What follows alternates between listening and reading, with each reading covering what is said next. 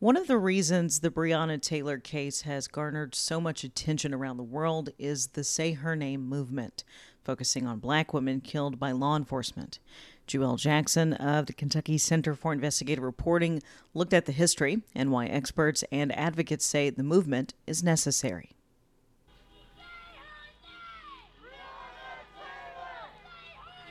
For weeks, the name Breonna Taylor has been chanted throughout Louisville and the nation as protesters have gone to the streets demanding justice over the police killings of black victims.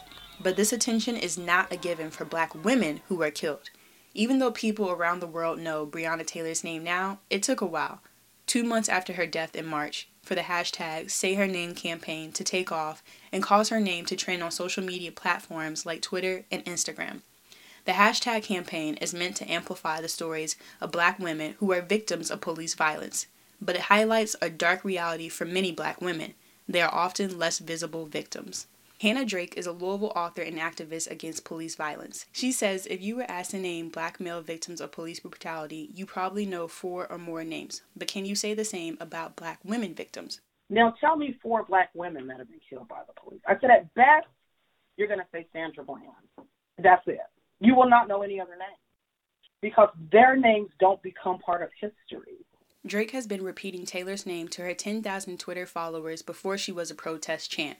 But she says Breonna Taylor had 2 things going against her. She's black and she's a woman. Most Americans know the stories of police violence when it comes to Eric Garner, Mike Brown, and George Floyd, but not of women like Rekia Boyd, Pamela Turner, and Maya Hall. Police departments are not required to report police force that has resulted in deaths or injuries. The FBI created a database to nationally track incidents last year, but participation is voluntary. So the work of tracking police shooting deaths has fallen to advocates in the media. And still, black women can get left behind, says University of Florida professor Michelle Jacobs. So we find these 3 things throughout, from slavery straight through to criminal law. Jacobs is a critical race theorist and has analyzed the reasons black women's stories seem to be less prominent. She says 3 tropes about black women echo throughout literature and public discourse. She says, first, black women aren't perceived to be womanly or feminine.